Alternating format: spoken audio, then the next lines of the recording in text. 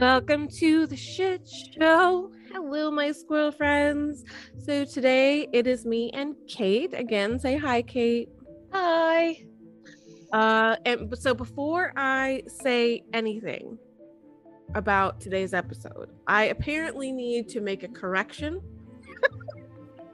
to the Heaven's Gate cult that we talked about, not the last episode, but the episode before that. My stepdad, who apparently is an avid listener, told me, and I actually looked it up and confirmed it, so I'm like shooketh, that the people of the Heavens cult, right before they committed suicide, they also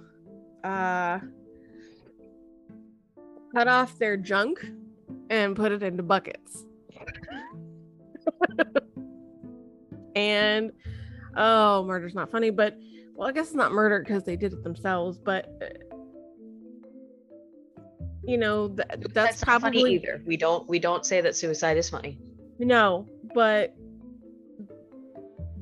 can you imagine being the medical examiner and seeing bucket o' dicks everywhere?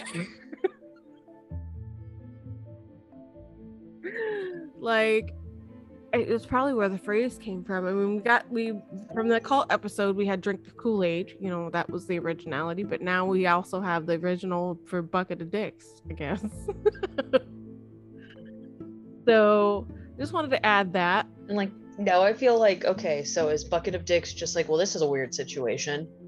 Or is it like, well, shit, that sucks? Like, which is it now? Now my whole mindset is like, wait a minute, have I been using this wrong my whole life? Well, I wonder if like maybe it's just, you know, I think it would be a crappy situation / crappy person. I think would still be the best way to put that into our vocabulary.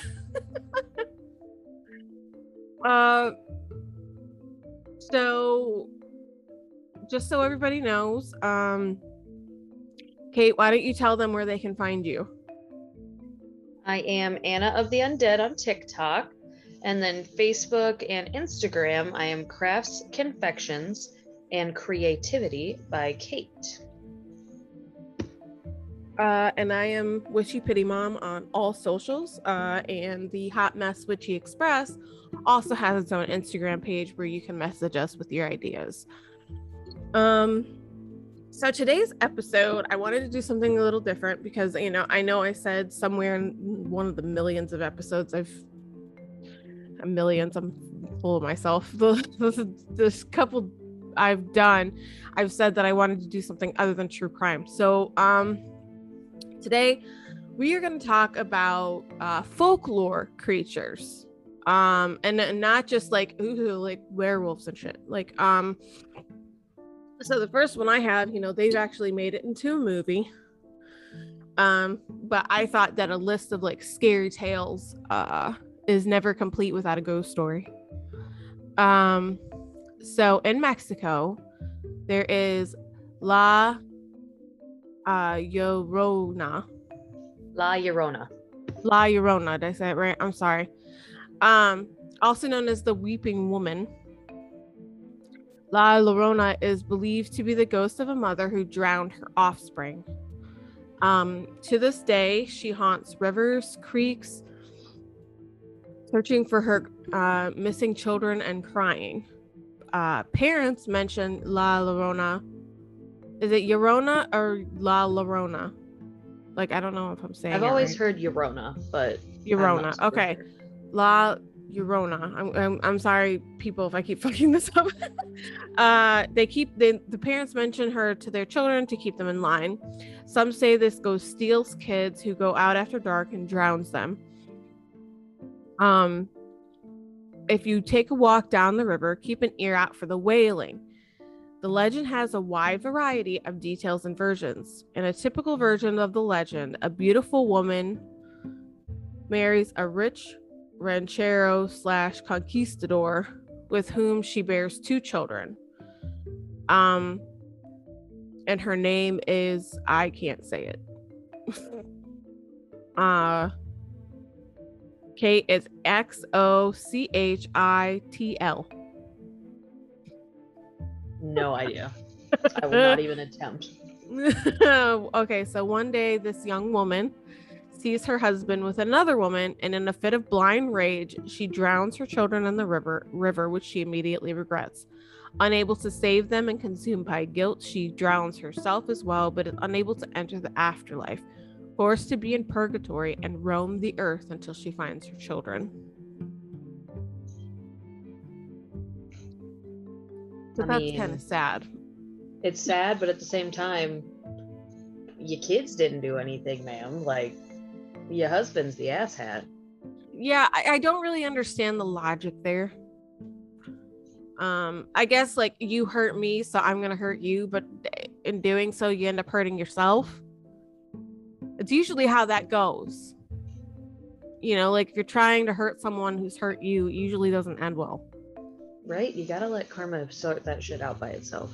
And trust me, karma is a nasty bitch. She'll get it done. So who's your first up on the folklore creatures? All right, so we can keep in line with the whole kids and mom thing here. So this one is called I think it's Pontianak. It's Pontianak, for those of you who like to look things up. And it is considered to be a vampiric ghost in both Malay and Indonesian mythology. It's also been called the Montanak and the Kuntilanak, sometimes shortened to Kunti. And they are spirits of women who died while pregnant. This is often confused with a related creature called the Lang Shur, which is a ghost of a woman who died while giving birth. But they're reportedly a corruption of a Malay. I can't pronounce how they say it, but it's a woman who died in childbirth. And other people think that it may mean just in general, like the death of a child. And it came from a city that's in Indonesia called Pontianak, and is claimed to have haunted by the first sultan who once settled there. So they are usually depicted as pale-skinned women with long hair dressed in white, but they are said to be able to take on a beautiful appearance since they prey on men. In a 1977 short story called The Consul's File by Paul Thoreau, the phantom is an invention of Malay wives who want to discourage their husbands from random sexual encounters with women that they meet on the road at night. Wait. Sexual encounters on the road in the middle of the night is a thing? Enough to make I'm pretty sure story? It's just rape, but we're gonna blame the victom because #humans. Well, no, but like it's so much of a thing that they made up a ghost story about it. I mean, hey, you know what? You do you. So they say the presence is usually announced through baby cries. If the cry is soft, it means that the Pontianak is close, and that if it's loud, it must be far, which in my brain is very weird, but okay.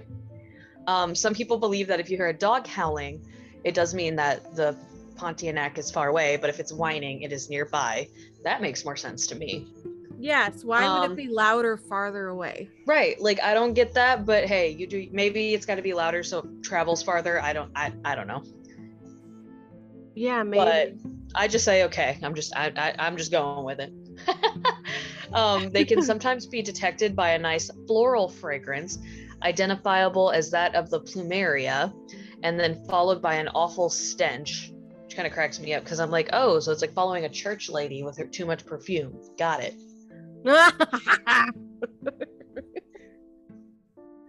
What is it with church ladies and perfume? Dude, I don't know. Maybe you gotta spray the sin away, ma'am. Cover the scent of your sin. Oh my. And then they say they kill the victims by digging into their stomach with sharp fingernails and devouring their organs. Oh, Lord. There's some cases where the Pontianak desires revenge against a male individual, and it will rip out the sex organs with its hands. It is said if you have your eyes open when a Pontianak is near, it will suck them out of your head. Jesus. So this is like when the mummy's trying to reincarnate itself. Yeah, pretty much, except instead of, regaining form, they just do it because fuck you, man. They locate their prey by sniffing out clothes left outside to dry. For this reason, some Malays refuse to leave an article of clothing outside of their residence overnight. It is also associated with banana trees, and it's a spirit said to reside inside of them during the day. You get giant ass fucking tarantulas and bananas, and now apparently some, dead woman who was pregnant. Like, fuck that, man. It's stuff like this that makes me want to not visit foreign countries. Right? I do, man. but I don't. I get it. It also says there's something similar to the Pontianak called a Kuntilanak, which takes the form of a bird and sucks the blood of virgins and young women. And it makes a kee sound as it flies. And they think that may be through black magic to make women sick. The characteristic symptom being vaginal bleeding, or, called a fucking period. Right. I'm wondering. In the female form, when a man approaches her, she suddenly turns and reveals that her back is hollow. But the apparition is more specifically referred to as a Sundel Bolong. Or Bolong, I'm not really sure. That's something right out of a nightmare, to be hollow. Right? But I guess it would make sense, if that was the whole reason why it was haunting people, was because it was hollow from the death of their unborn child or something. I don't know. Right. I get it, but it's at the same time, it's damn, I didn't do nothing to you. Don't hurt me. I mean, shit, I'm fine. I ain't a virgin. I had 2 kids. Damn, but fuck, man. I don't know. I'm beginning to notice a trend, though, because I just realized that a lot of my creatures are also depicted to be female, and I'm wondering if that's how men in those days controlled women, as they made up these folklore creatures of women. That, or they were just so batshit scared of them that they were like, nah, see, women are fucking crazy, man. Maybe. Because this one is from as Black Annis, also known as Black Agnes or Black Anna, and is a boogeyman feature in English folklore. She is imagined as a blue-faced hag or a witch with iron claws and a taste for human flesh, especially children. Delicious. She is said to haunt the countryside of Leicestershire, living in a cave in the Dane Hills with a great oak tree at the entrance. She is said to venture out at night looking for unsuspecting children and lambs to eat, then tanning their skins by hanging them on a tree before wearing them around her waist. Okay. Does it rub the lotion on the skin? Does he get the hose again? She would also reach inside houses to snatch people. Legend has it she used her iron claws to dig her cave out of the side of a sandstone cliff, making herself a home which is known as the Black Annis's Bower Close. The legend led to parents warning their children that Black Annis would get them if they did not behave. Why is this a thing? Black Annis is kind of a nasty flavor by itself, so good punishment, but damn. Well, I don't understand why all these parents are like, if you don't be good, this monster's gonna come get you. Ugh. She was also known to hide in the branches of her oak tree, waiting to leap upon unsuspecting prey. Other traditions stated that when she ground her teeth, people could hear her, giving them time to bolt their doors and keep away from the window. It is said that cottages in Leicestershire were purposely built with small windows so that Black Annis could only get a single arm inside. When she howled, she could be heard 5 miles away. Then the cottagers would fasten skins across the window and protective herbs above it to keep themselves safe. Okay. But my question is, would the skins be like then taken by Black Annis because that's what she likes? Or is it just like to mask the window to keep them from taking your kids?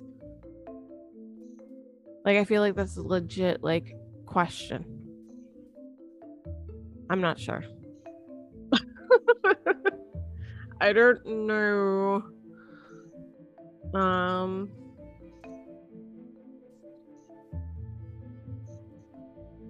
don't know how I feel about that.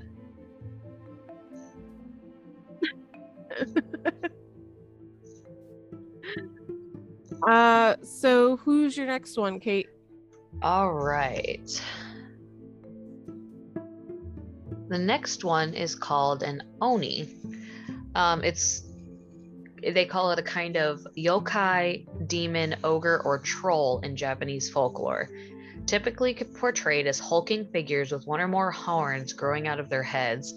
They are conceived as red, blue, or white colored, wearing loincloths of tiger pelt, and carry iron kanabo clubs. So they are gods of the mountain with a fearful appearance, and they are believed to be there to punish humans when they misbehave. 1 second here. Speaking of misbehave,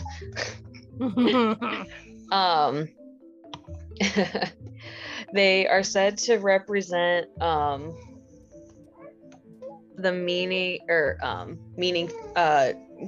is to conceal or hide. They are ultimately an invisible spirit or being. So the whole thing of them is they are considered to be super scary to people because they're supposed to punish you for being basically a bad person. Hold on 1 second. My goodness. Somebody is sleepy. And they actually had samurais wear masks of these creatures to scare their enemies because they were that terrifying. They used what? So samurais had masks that looked like these creatures, and they would wear them into battle to scare like enemies. You know what? That makes sense because like if you think about like old Japanese samurai suits, their masks were creepy looking. Right? And that's where this comes from. Huh. It's interesting, isn't it? Like, so these things, they often say sometimes they're like brought on because somebody is just that bad of a person that they like basically end up summoning this demon on accident by just being a general like horrible human. And if you're bad enough, you can sometimes be turned into an Oni while you're alive. Wow. Yeah. I wonder like what the criteria is like as far as like shit person is concerned. Right. You know what I mean? I'm just like, damn. How bad do you have to be to get turned into a demon? Like, I mean, like, see, in my head, my mind goes always back to like supernatural demons where it's like they chose this, you know, but like, right. I wonder like what kind of shitty things you would have to do to be turned into a demon while you're still alive. Yeah, it is really interesting to be like, okay, so what did you do? And like what level did you have to hit? Like what level of shitty person? Right. I mean, Like I you guess that passed makes all sense. the levels of hell and like exceeded it, didn't you? Right. So my next one is kind of short because I really actually couldn't find a lot on it. It's called a Mingwa or Nunda. It's a gray big cat reported on the coast of Tanzania that is featured in stories from the Swahili people. Okay. They are highly aggressive and had been known to attack livestock and humans. Their name allegedly means strange one in Swahili. Okay. Since the early 20th century, there have been plenty attacks from this stealthy creature, but so far no one has succeeded in hunting or catching this feline beast. The gray, tabby, cat-like fur gives away the Mengwa's presence, but it's as elusive as it is deadly. Legend has it that this mythical cat is stronger than a lion and deadlier than a leopard. It moves silently, comes out to kill humans, and then disappeared. No one has ever succeeded in killing a Mengwa. That's great. Right. So like, but like, I want to know, like, is it a legend or like, is it like people have actually seen this thing? Because that's kind of terrifying. Right? Like, damn.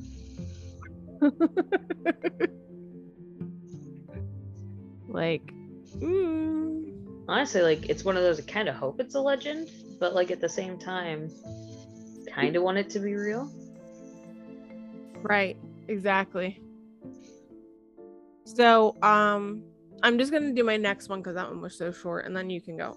Yeah, not a problem. So a ghoul. I don't know how you say it in Arabic. But it's a demon-like being or monstrous humanoid originating in pre-Islamic or Arabian religion, associated with graveyards and consuming human flesh.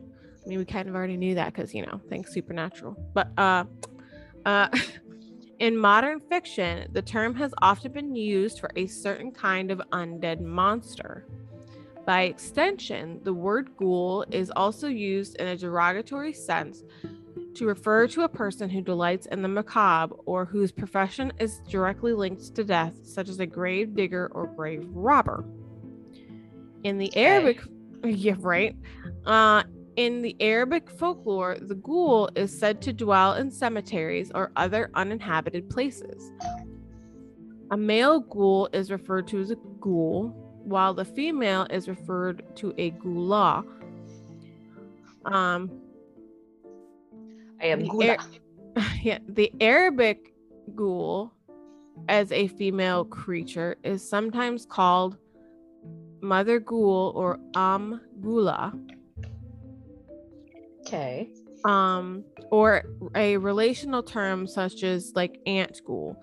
She is portrayed in many tales, luring hapless characters who are usually men into her home where she can eat them. Some state a ghoul is a desert-dwelling, shape-shifting demon that can assume the guise of an animal, especially a hyena. It lures unwary people into the desert wastes or abandoned places to slay and devour them. The creature also preys on young children, drinks blood, steals coin, eats the dead, then taking the form of the person most recently eaten. One of the narratives identified a ghoul named Ghoul-e-Biyaban, a particularly monstrous character believed to be inhabiting the wilderness of Afghanistan and Iran.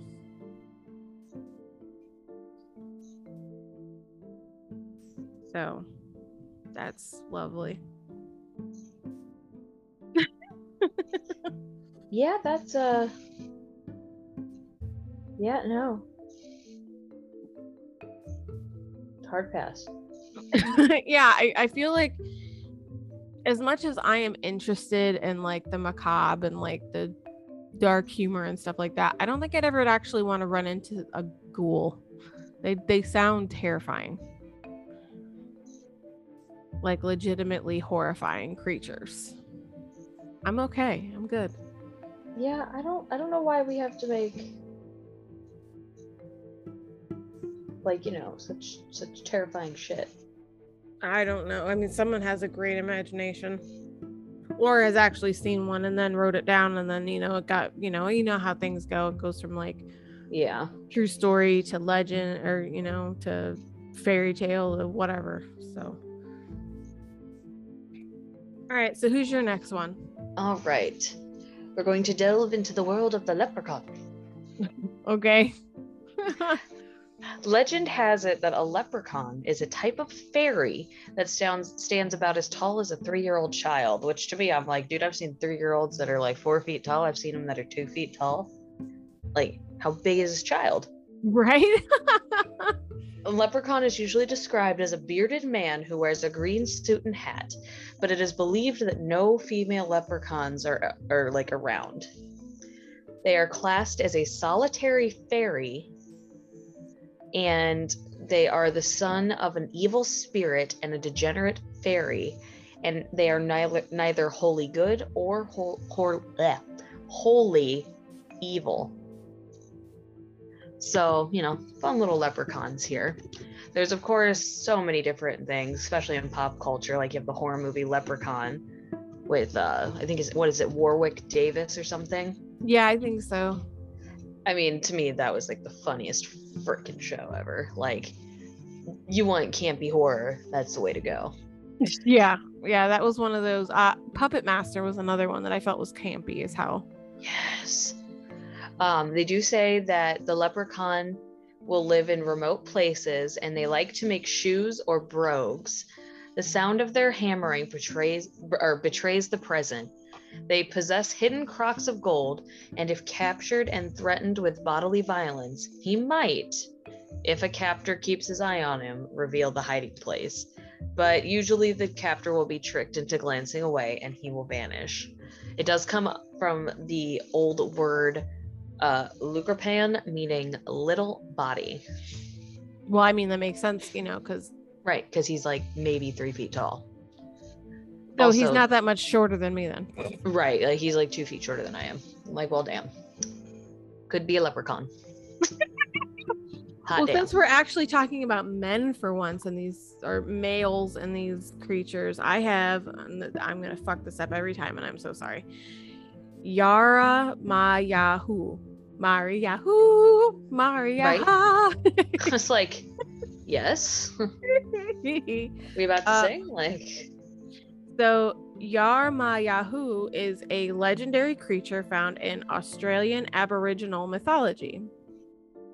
According to legend, the creature resembles a little red frog-like man with a very big head, a large mouth with no teeth, and suckers on the ends of his hands and feet. Because why not something big, red, and weird in Australia? The Yaramahu is said to live in fig trees. Instead of hunting for food, it is described as waiting for an unsuspecting traveler to rest under a tree. The creature then drops down and uses its suckers to drain the victim's blood. After that, it swallows the person, drinks some water, and then takes a nap. I mean, okay. Yeah, I'd probably have to take a nap if I just swallowed a whole person. Right. When the Yaramahu awakens, it regurgitates the victim, leaving them shorter than before.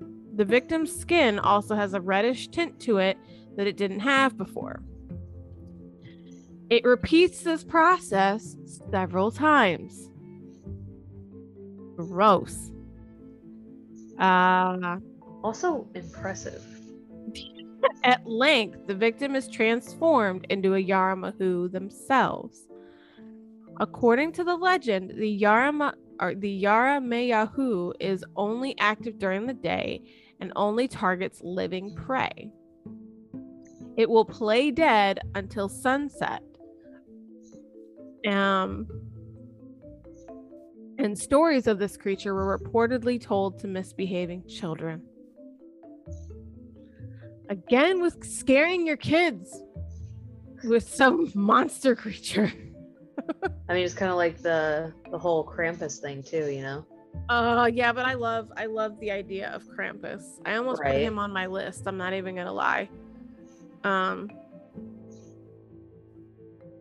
I love Krampus. So who's your next one? I'm sorry. I don't know. Like I'm telling you, my cat sitting on my face while I was sleeping last night has got me so congested. Trying to murder you. It's fine. Yes. Like, let's be real. Cats are really always trying to murder us. I agree. Alrighty. So the next one I have is a banshee. They are supernatural beings in Irish and other Celtic folklore whose mournful keening, or wailing, screaming, lamentation at night, was believed to foretell the death of a member of the family, the person who heard the spirit. So these are generally feminine spirits because keening women used to be the ones who would sing of death. Like, so somebody died, they would have this person come and sing a sad song, and the payment would be alcohol. And because of that, they were seen as, sinful, unclean people, and always had the threat to become a banshee. Many banshees are believed to be tied to specific families, particularly of old Irish descent. And they say in very rare cases, a male can become a banshee, but it is usually seen as an omen of death and messenger from the other world. There's a tradition, they say, that the banshee can only cry for 5 major Irish families: the O'Neills, O'Briens, O'Connors, O'Grady's, and the Kavanaghs. But intermarriage has since extended this list, and each banshee has her own mortal family, and out of love, she will follow the old race across the ocean to distant lands. Oh, well, this is why Dean and Sam kept finding them in America. Yes. Exactly. They say that they will sometimes have long streaming hair, wearing gray cloaks over green dresses, and eyes are red from continual weeping. Other times they are seen to be dressed in white with red hair and a ghastly complexion. They can even they say they will assume a form of some sweet singing virgin of the family who died young, and has been given the mission by invisible powers to become the harbinger of coming doom to her mortal kindred. She may be seen at night as a shrouded woman crouched beneath the trees, lamenting with a veiled face, or flying past moonlight crying bitterly. The cry of this spirit is mournful beyond all other sounds on earth, and betokens certain death to some member of the family whenever it is heard in silence of the night. So basically, you hear somebody crying and it sounds otherworldly, someone in your family is probably going to die. That's sad, but I kind of like it. Right? Like, it's sad, but it's also interesting because I feel like it helps people better prepare for some type of death. Yes, exactly. Obviously, they have no idea who it's going to be, but... Well, this next one isn't nice. It's actually kind of, I picked it because, while my podcast is mostly true crime, I feel like this one kind of ties it together, if that makes sense. And I'm gonna fuck this name up, so anyone who speaks Japanese or is Japanese, I fucking apologize. Kuchisake Onna, or the slit-mouthed woman, is a malevolent figure in Japanese urban legends and folklore, described as a malicious spirit of a woman. She partially covers her face with a mask or other item and carries some sort of sharp object. She has been described as a contemporary yokai. According to popular legend, she asks potential victims if they think she is beautiful. If they respond no, she will kill them with long scissors. If they say yes, she will reveal that the corners of her mouth are slit from ear to ear, and she will repeat the question. If the individual responds with no, she will kill them with her weapon. And if they say yes, she will cut the corners of their mouth in such a way that it resembles her own disfigurement. Methods that can be used to survive an encounter with the Kuchisake Onna include answering her question by describing her appearance as average, or by distracting her with money or hard candy. I mean, I could get distracted by candy. It's fair. That's true. Same here. According to legend, the Kuchisake Onna was a woman who was mutilated during her life, with her mouth being slit from ear to ear, kind of like the Black Dahlia. That's what came to my mind anyway. In some versions of the story, the Kuchisake Onna was the adulterous wife or concubine of a samurai during her life. As punishment for her infidelity, her husband sliced the corners of her mouth from ear to ear. Other versions of the tale include that her mouth was mutilated during a medical or dental procedure, that she was mutilated by a woman who was jealous of her beauty, or that her mouth is filled with numerous sharp teeth. After her death, the woman returned as a vengeful spirit, or Onryo. As an Onryo, she covers her mouth with a cloth mask, often specified as a surgical mask, or in some iterations, a hand fan or handkerchief. So, this is why you can never fall for the "Am I pretty" girl. Right. But here's idea. my thing. I feel like some of the most terrifying stories come out of Japan. You're not wrong. Like, the Suicide Forest. Yes. And the original Ring movie. Yes. If you want to be uncomfortable, watch the Japanese version of The Ring. Shit, read the book, man. But seriously, I feel like some of the most terrifying shit comes out of Japan. It's like, what are y'all doing over there? Just trying to scare the shit out of some kids. Yeah, I guess so. All right, so who do you have next? All right, so this was the last one that I really looked up, and it is a Wendigo. So I'm sure if anybody's into like the horror games, there's the Wendigo in Until Dawn, that you become a Wendigo if you basically resort to cannibalism. And then there was, I can't remember the pass that it was, but there was like the cannibal colony where like they left too late to try to travel west, and they got stuck in the mountain pass during a snowstorm, and they ended up... hold on, I can tell you, because Yes, I can't remember who it is now off the top of my head, but you know what I'm talking about, right? Yes. To the internet, because we're not ashamed of that right here. Nope. Here we go. The Donner Party. Yes, the Donner Party. I was like, I know it's like a D, but I couldn't remember what it was. Yeah, it was when they left. It was like poor planning and bad decisions, basically. Yes, pretty much. They got stuck.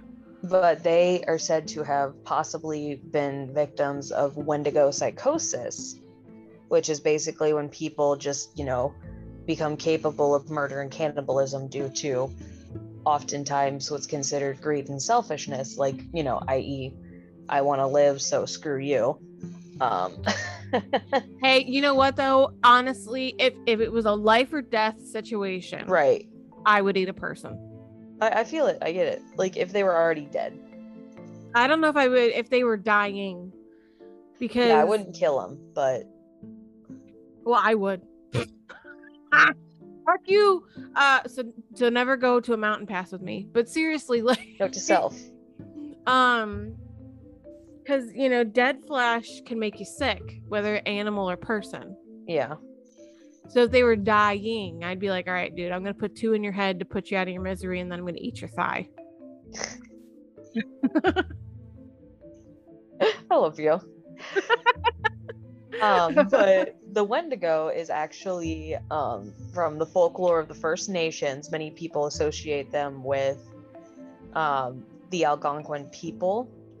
It's often said to be a malevolent spirit, sometimes depicted as a creature with human-like characteristics, and it will possess a human. They invoke a feeling of insatiable greed and hunger, the desire to cannibalize other humans, as well as a propensity to commit murder in those that fall under its influence. So the Wendigo is actually also mentioned in the book of Pet Sematary. And it's believed that its influence is the reason that the Pet Cemetery even exists, which is really interesting. Of course, it's not like necessarily the exact way that the natives have always believed in, but that's one version of it written by a white guy. Right.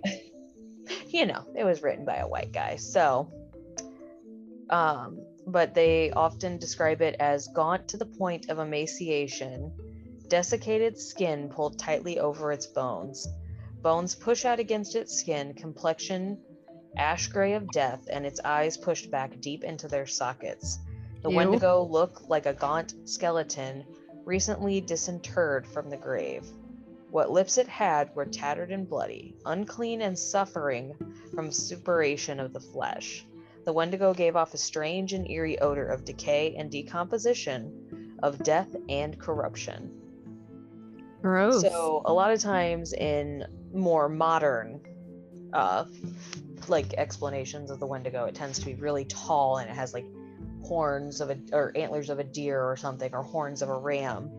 But most people look at it as just being very human-like, but very twisted side of humanity, because it fell into either greed or cannibalism, something that they would deem monstrous.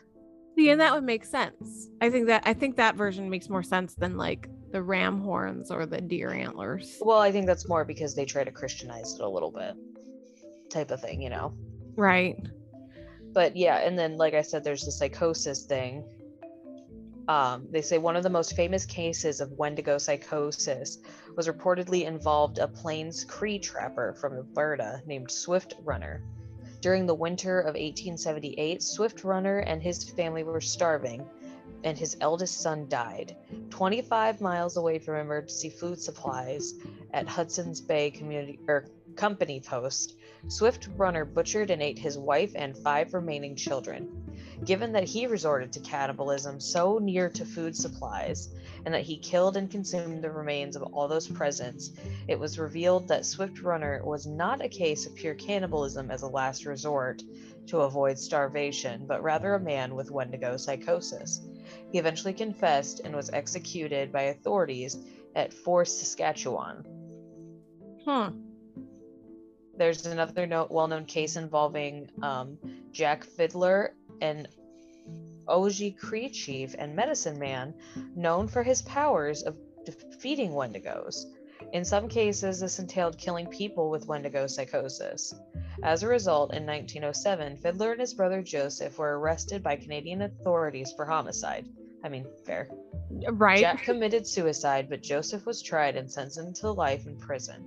He ultimately was granted a pardon, but died 3 days later in jail before receiving the news of his pardon. Fascination with Wendigo psychosis among Western ethnographers, psychologists, and anthropologists led to hotly debated controversy in the 1980s over the historicity of the phenomena. Some researchers argued that essentially Wendigo psychosis was fabrication, the result of naive anthropologists taking stories related to them at face value without observation, and others pointed to a number of credible eyewitness accounts, both by Algonquins and others, as evidence that Wendigo psychosis was factual historical phenomena. It has decreased sharply, like the frequency, in the 20th century as boreal Algonquin people came into greater and greater contact with European ideologies and more sedentary, less rural lifestyles. But 2004 Revenge of the Wendigo on disorders and treatments of the behavioral health industry in the US and Canada that are peculiar to Indigenous people. It says no actual cases of Wendigo psychosis have ever been studied, and Lou Morano's scathing critique in 1985 should have killed off the cannibal monster within the psychiatric annals. The Wendigo, however, continues to seek revenge for this attempted scholarly execution by periodically duping unsuspecting passerbys, like psychiatrists, into believing that Wendigo psychosis not only exists, but that a psychiatrist could conceivably encounter a patient suffering from this disorder in his or her practice today. Wendigo psychosis may well be the most perfect example of the construction of an aboriginal mental disorder by the scholarly professions, and its persistence dramatically underscores how constructions of the aboriginal by these professions have, like Frankenstein's monster, taken a life of their own. So there's people who even believe that it's just cultural specific disorder. I mean, I could believe that if like they were like more connected to their surroundings versus like people who are like not. Right. You know what I mean? I get how it would be more culturally specific, just because like some people, religions, beliefs, whatever have you, more connected with that around you versus like people who, you know, right, plug away at work all day, come home, drink, watch TV, and go to bed, and then repeat the whole process. Right. So my next one, I'm not saying I believe it, but I'm also not saying I don't. Kind of on the fence. Only because, and I've mentioned a bit before about the Fae and how the Fae are bad, right? Yep, we don't fuck with the Fae. So this one is, changeling, which is a human-like creature found in folklore and folk religion in Europe. A changeling is believed to be a fairy that has been left in the place of a human stolen by fairies. Children identified as changelings by the superstitious were often abused and murdered. 2 19th century cases reflect the belief in changelings. So in 1826, Anne Roche bathed Michael Leahy, a 4-year-old boy unable to speak or stand, 3 times. He drowned the 3rd time. She swore that she was merely attempting to drive the fairy out of him. And get this, the jury acquitted her of murder. Again, in 1895, Bridget Cleary was killed by several people, including her husband and cousins, after a short bout of illness, most likely to be pneumonia. Local storyteller Jack Dunn accused Bridget of being a fairy changeling. It is debatable whether her husband Michael actually believed her to be a fairy. Many believe that he concocted a fairy defense after murdering his wife in a fit of rage. The killers were convicted of manslaughter rather than murder, as even after the death, they claimed to be convinced they had killed the changeling and not Bridget Cleary herself. Now, I know there have been several movies and shorts about changelings. But honestly, I could see it being a thing, because I know I've talked about it in the past that the Fae are fucking assholes. So I totally believe that the Fae are capable of doing something like this. Just because they're fucking assholes. Like they are literally chaos bringers, in my opinion. And then the next one I have is kind of like a fictional supernatural character that I think got like brought to life by people believing enough. So the Slender Man is a fictional supernatural creature that originated as an internet meme created by something awful forum user Eric Knudsen, also known as Victor Surge, in 2009. Slender Man is depicted as a thin, unnaturally tall humanoid with a featureless head and face, wearing a black suit. Now, stories of the Slender Man commonly feature him stalking, abducting, or traumatizing people, particularly children. The Slender Man is not confined to a single narrative, but appears in many disparate works of fiction, typically composed online. Fiction relating to the Slender Man encompasses many media, including literature, art, and video series such as Marble Hornets, wherein he is known as the Operator.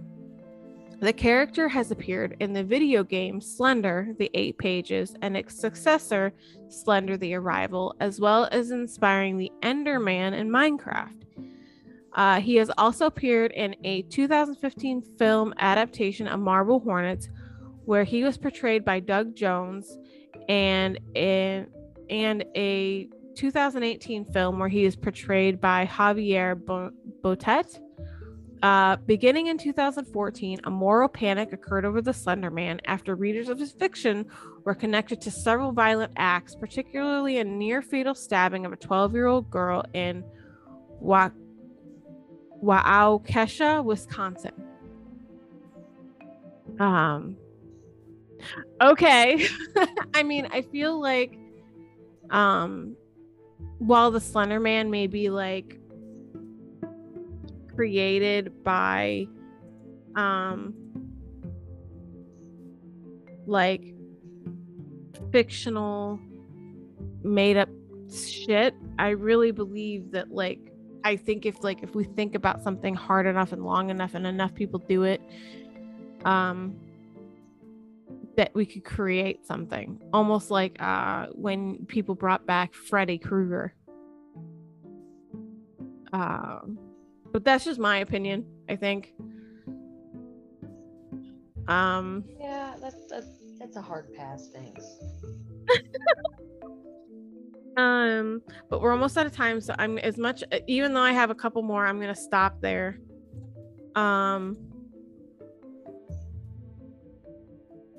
But as always, if you guys have any, things you want to hear, just let us know on any of our social medias. Also, I have a couple of ideas for the next episode. I think I like keeping it a mystery until it comes out. I think it's kind of fun that way. I mean, I know Kate and I have discussed several things that we have want to do, but I think I like not telling you what it is until the next episode just pops out. Maybe you should do a thing to help with your merch stuff, to have them guess. If they can guess what it's going to be, like we give them hints, they can maybe earn like a free shirt or something. Ooh, yeah, that would be fun. Yeah, I like that, but we'll have to do it next time because I'm not prepared. Right. But I'd be okay with that, giving away some merch for if they guess it right.